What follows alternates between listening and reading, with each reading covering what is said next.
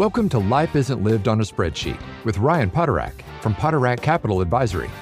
You have unique values, objectives, fears, life experiences, and biases. Any financial professional who ignores or minimizes the importance of your story may not be able to help you achieve your ideal outcomes or hit your goals. It's time to experience the PCA difference. In this podcast, we help business executives, soon-to-be retirees, and solutions-based individuals overcome the anxiety leading up to their upcoming years. We do this by initiating in-depth discussions about the financial aspects of retirement, like tax planning and asset allocation, alongside, and often overlooked, personal and lifestyle aspects. Join us for this journey where we explore retirement from a contrarian point of view, as Ryan draws from years of experience and qualified guest professionals to help you explore the true purpose of your money in retirement and the impact you want to make in your golden years. Investment advice offered through Private Advisor Group, a registered investment advisor. Private Advisor Group and Potterack Capital Advisory are separate entities. This information is not intended to be a substitute for individualized legal or tax advice. Please consult your legal or tax advisor regarding your specific situation. For whatever reason, and there could be many, you've decided to interview potential new wealth managers. And yes, I said interview. This is an important decision on your part, so ask questions. Ryan Potterack and Alec Quaid have several suggested questions you should have on your list. And yes, bring a written list. It's okay. Ryan, what do you believe should be question number one? What brought you into the line of work that you're in? And then that would flow into extremely, probably the most important, although I would start it out more relationship-y with a question like that. Do you enjoy your work? That kind of stuff, and give them the opportunity to communicate. And I think then that individual that is doing the interview will be able to get a sense of authenticity, passion around their work, that sort of thing. And then getting into as important a question as any would be, how are you compensated? Tell me how you are paid. Are they pretty forthcoming with that? Well, certainly in this situation, being interviewed, there's absolutely no reason not to be, I guess. If they are not very forthcoming, then that would be a red flag, and I would suggest to our listeners, move on. Right. But I would say that related to that, and I think why you asked it, is that there may be a little dancing around that. And if it is in pursuit of giving a detailed answer, that's one thing. If they're not clearly addressing the question, that's a completely different matter, and that would be the red flag. I love the way you start out with, why did you get into this business, this field? Is their background, their educational background of importance, Alec? I think so. At the same time, though, there's many great financial advisors who career change and do a really good job. But certainly, you look at Ryan and I specifically. Ryan's been in this business his entire adult life, as he says. I went to school for it. They didn't have that back in Ryan's day, but now they have a financial planning degree. So it was something that I knew I wanted to be in for the long term and be in for a career. And that's important from a prospective client standpoint, because you don't want to start working with someone who then moves on to something else, who isn't fully committed to it for the long term. Yeah. And I do have a finance degree. So that's what they called, I guess, financial planning degrees, 30 some odd years ago. But then Alec took it further with the certified financial planner designation, which is quite an accomplishment in this industry. And then at the same time, for our listeners, there is approximately 200 designations in the financial industry, and not any of them have any regulatory impact. They give the interviewer an idea of maybe what the specialization is. There's certain designations around comprehensive financial planning, like with Alec's certified financial planner. And then there's more like an analyst designation, income designation. So those designations can also be helpful in the interviewing, but I don't know if my finance degree from 1990 has any impact on how I serve clients today, but it was an interest from the jump to be in this industry, just as Alec had a similar motivation to be in the industry.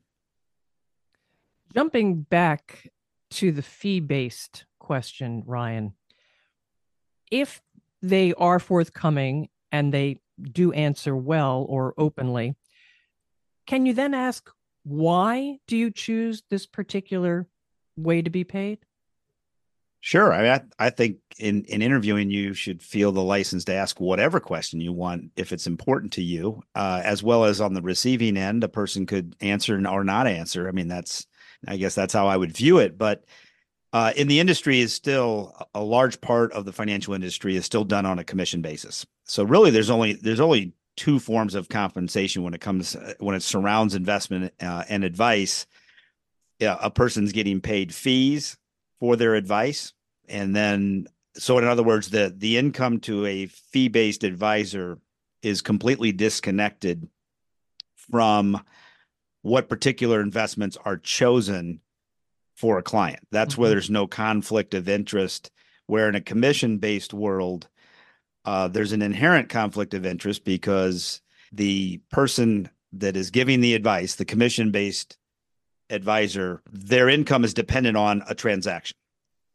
So if your income is dependent on a transaction, then at least there is the framework around which, I mean, you have a strong motivation to sell a particular product, right? And that's a pretty big difference. Now, in the comprehensive work that Alec and I do, and other firms do, there are certain areas of the overall financial industry. For example, sometimes in life insurance situations, the life insurance companies predominantly still distribute their products on a commission basis. So it's not an investment, but it's the form of distribution for some products that make sense for a client to get in this industry. But Alec and I, on the security side, whether it be stocks, bonds, annuities, whatever, we're not compensated more or less for what we recommend or what is ultimately implemented on the investment side. Patrice, I'll just add to that. I mean, I think our industry has done a great job of confusing consumers and made this conversation around how advisors get paid such a big deal. And it's not that it's not a big deal, and a client should know how they're paying their advisor. And we believe in complete fee transparency. And we talk to our clients, tell them exactly how we're going to get paid. They only pay us fees. But you see a lot of, if I'm a consumer and I'm going to an advisor's website or I'm interviewing an advisor, and one of their main pitches to me is how I get paid, to me, that's a total red flag. Hiring an advisor just because of how they get paid, in our opinion, would not be the way to go. You should hire an advisor based on the value that they're going to deliver and the service they're going to provide. So the fee conversation is important, but for us, it's just easy. You pay us a fee for our advice, for our services. You pay us quarterly. You can fire us as fast as you hire us, and it's pretty straightforward. So that's we the way can we fire think about them it. as Well, that quickly too. as well. Yes, That too. I would say, flowing from what Alec said as well, is asking the advisor, what services do you provide? I mean, and you could even frame it as, so in my situation, 10 to 15 years from retirement with family and all that, how many of those people do you work with? Mm-hmm. What services, when I mean what services do you provide, so many people in our industry, and it's perfectly fine, but they just focus on the investments. Absolutely nothing wrong with that. However, if you're looking for an advisor that does what Alec and I do, which is comprehensive financial planning that gets into estate planning, tax mitigation, tax planning, risk management, really holistically seeking to be the chief financial officer for our client's household, that's a very, very different matter. So when Alec talks about value, if these other services are of value to the person interviewing me, then it's helpful for them to know that. Because at the outset, at the beginning of an interview, if somebody was going to interview 5 people in our industry, more or less, we look the same, we talk the same until you get into that dialogue. But you would find, or the interviewer would find, if they did several, and I would say that that's a great idea, by the way, is to interview 3 or more, is it's similar to if we were doctors and being interviewed. If somebody says they're a doctor or a physician, it doesn't tell you what they do. I guess is the shorthand point I'm making. And that is equally true, possibly even more in our industry. Because matter of fact, the title of financial planner or financial advisor or wealth manager requires no specific education, no government authority or authorization whatsoever. It is just simply a chosen title. And so you have a lot of people, well, not a lot, the number doesn't matter, but you have individuals saying they're a financial advisor that may only have an insurance license. Right.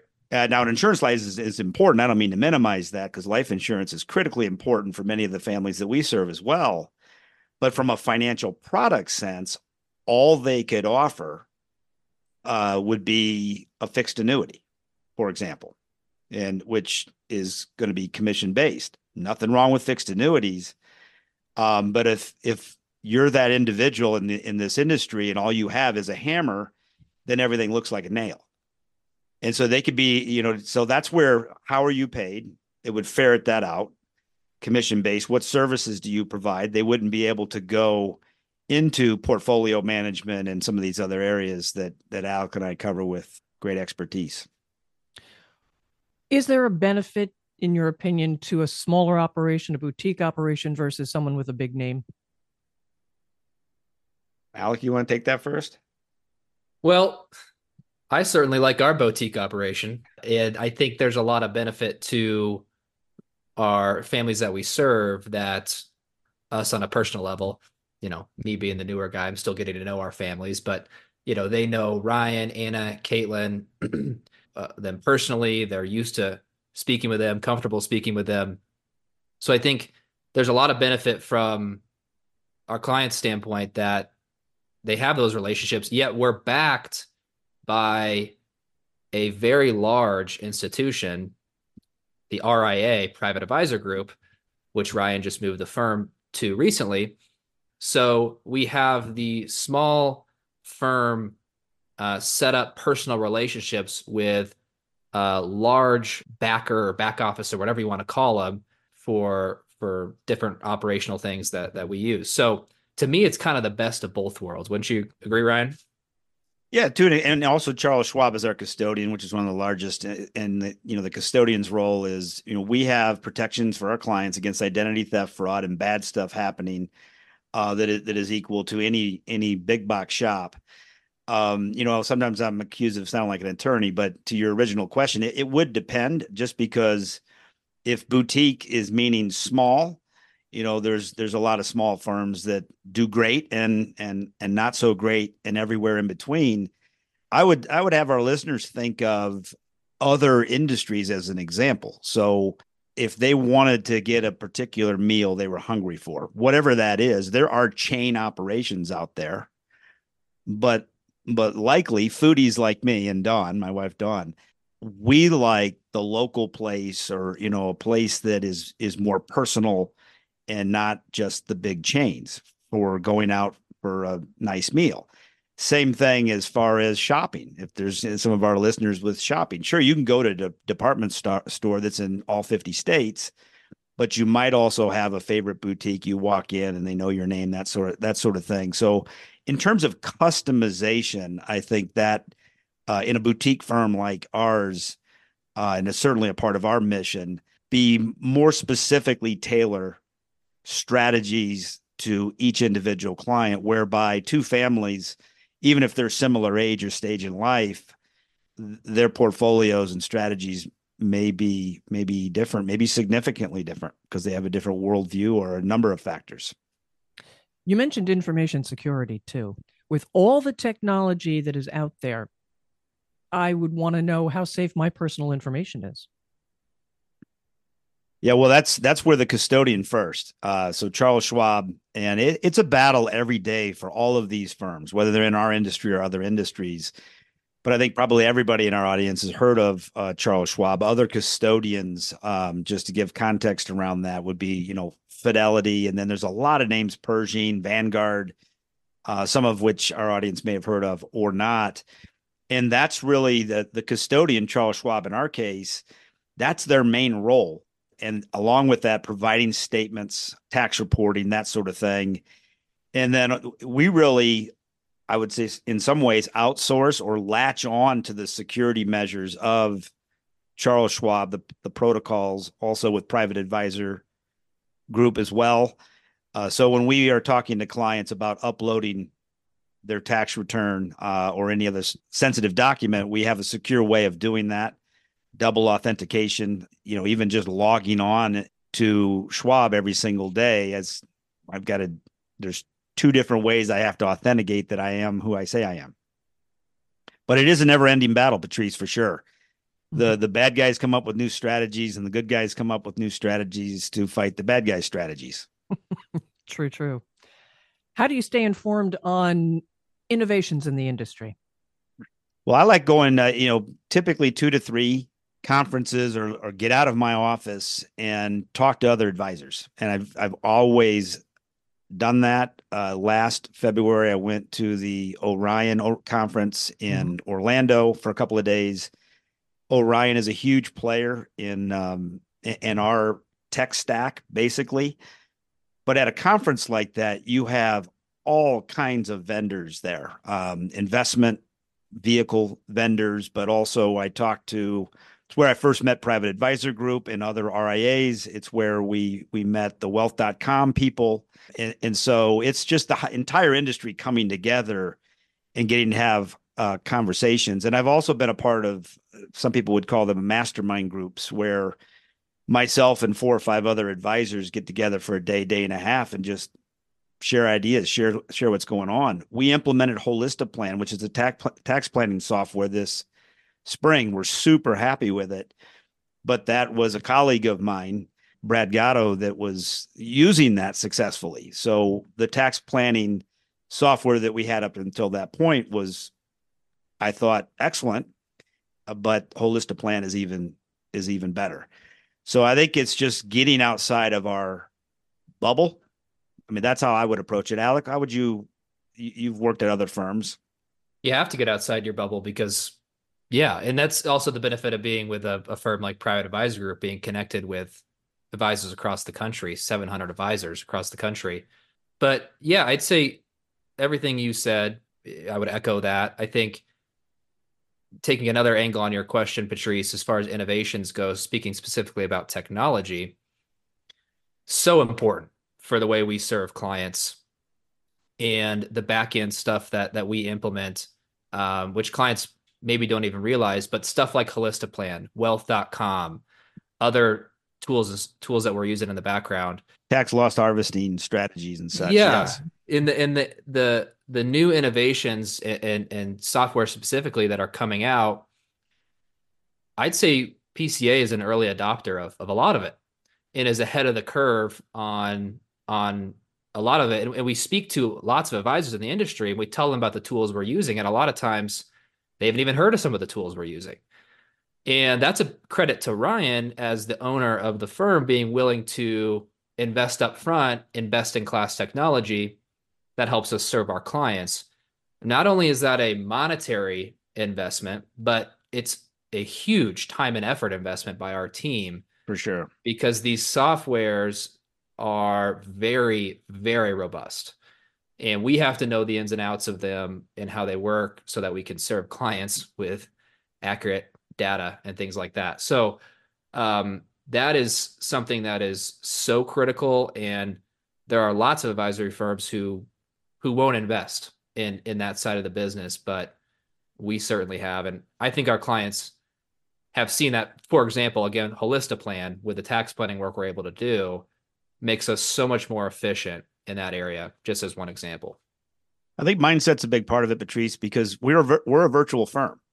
Mm-hmm. So I think our everyday is dependent on technology just to communicate, as we are right now, in various ways. And the mindset that I have is always as a lifelong learner.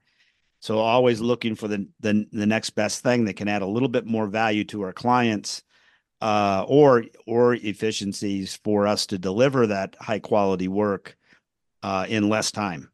And so that will never change. So I'm out there looking. My mindset is such as, how can we be better And this is my 33rd year in the industry, and I still get excited about what we've got planned going forward. All right.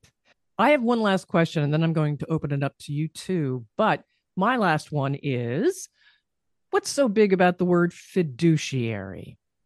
Well, that's a big buzzword that every article about financial advisors seems to include in some capacity. It's really just acting in your client's best interest or having the legal obligation to act in your client's best interest. We are fiduciaries. We legally have to act in your best interest. But to me, I'm a prospective client interviewing firms. That's table stakes. I mean, that you why would you For why the would you non-gamblers, what exactly does table stakes mean? you should That's just baseline, right? it's baseline. Yeah. I Yeah. mean, it shouldn't even be a question. If you're questioning if an advisor or wealth manager is going to work in your best interest, probably not a good fit. So, yes, we have the legal obligation to work in our client's best interest, but I can speak for just Ryan and I from a character and ethics standpoint, we would do that anyways. We want to do what's best for the client. And going back to the beginning of the conversation, we have no incentive to do one strategy versus another because we're paid the same. So it's an important question to ask and to understand. I do think it's a little bit of an overused buzzword in the industry in some capacity. I would agree. And my critical thinking, Alec, is if I was operating in the best interest of my clients entirely, I'd do the same great quality work and not charge them anything. Right. So to a point, we have to understand that it's in any business, in order to stay in business, we are for profit. But Alec hits on the key stuff is if we get paid the same, I always tie it back to, or oftentimes to a car dealership. In this world, you actually had a car dealership that could offer every single car and they made the exact same profit margin regardless. You probably would get different advice than currently today. You go to a car dealership, it might have 3 or 4 brands, and I won't pick on any brand, but let's say brand X. And you were to ask that car salesman, well, how does brand X SUV compare to brand Y, and Y is not on that lot? You probably would get a different answer than if that car salesman had access to brand X, brand Y, brand A, brand B, all everyone out there. And that's where, if somebody's operating on a commission basis, they are not a fiduciary. All right. Well, that was a good answer from both of you. Is there any other question that you would ask a potential wealth manager that we haven't gone over? Well, I would coach our listeners to trust their gut. I think some people, and tend to be guys, might say, well, I don't need to like the person. I just need to da da da. But no, you need to feel some rapport. That's abstract, but it's important. Yeah. Just as if you were you move to a new community, you need to find a physician for you or your family. There's got to be some rapport. So as these questions are being posed, and Alec might have one or two others, of course, because when I'm questioning, it's usually the answers to some of the questions we've already posed that lead to other questions. But that should be a comfortable conversation. The advisor fielding the questions in whatever way that they do should not make the interviewer uncomfortable. It should be welcoming. It should be expanding on the answers to answer some questions that maybe the interviewer in our audience doesn't think of. Because I know that there's no new questions in the world on this topic. Over 33 years, I've heard them all, so I'll tend to just answer the questions that they might not be able to think of. So I guess I would just say, Patrice, from a coaching standpoint, for people out there, they don't need to feel nervous in any way to ask any question that they want, and trust their gut. Mm-hmm. Alec, anything else? I would just add, a great question to ask is, what's your process with clients coming on board? If an advisor hesitates to answer that or doesn't have a process, that could be a concern, because there are lots of folks still in our industry that, they'll just want to have a conversation with you, maybe a second conversation. And then, they're kind of like, okay, you want to work together, move all your money over. Let's start working together. That's the opposite of how Ryan and I go about it.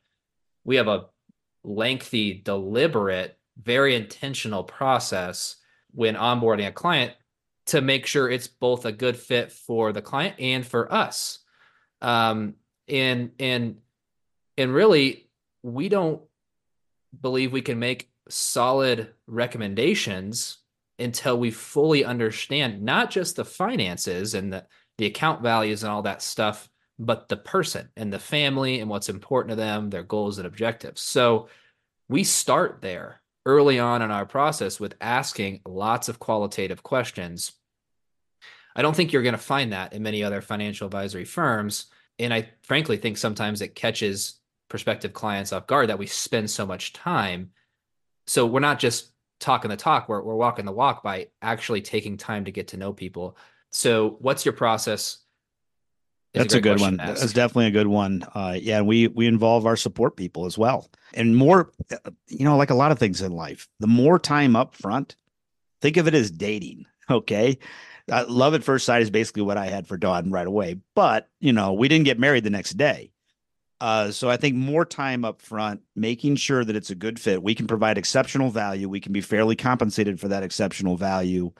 Makes everything going forward, not just in weeks and months, but years, a lot easier. And our tremendous support staff been with us for a while, so we're not having turnover. They interact with those families as much or more as Alec and I would, just from an operations standpoint. And so we bring them into the process before the family is a client to discuss what they do on behalf of the families as well.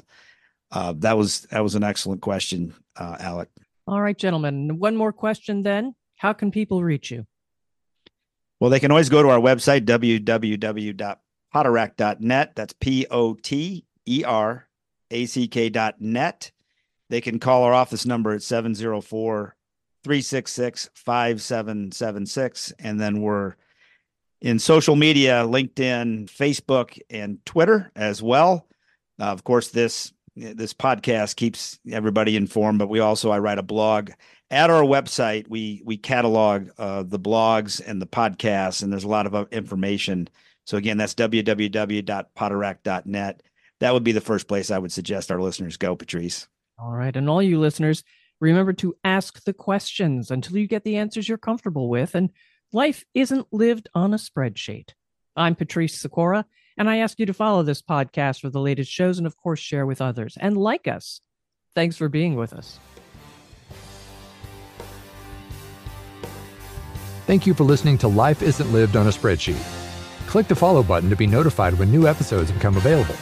To ask questions about topics covered during the show or get a copy of Making It Count, Life Isn't Lived on a Spreadsheet by Ryan Poterack, visit www.poterack.net or give us a call at 704-366-5776. The information covered and posted represents the views and opinions of the guest and does not necessarily represent the views or opinions of Poterack Capital Advisory.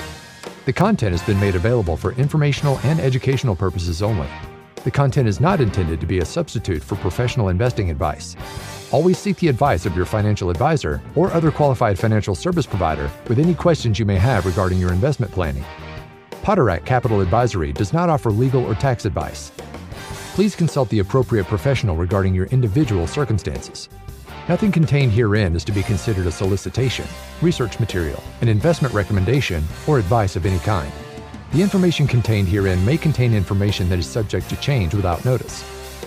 Any investments or strategies referenced herein do not take into account the investment objectives, financial situation, or particular needs of any specific person.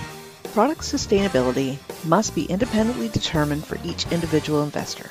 Poterack Capital Advisory explicitly disclaims any responsibility for product suitability or suitability determinations related to individual investors.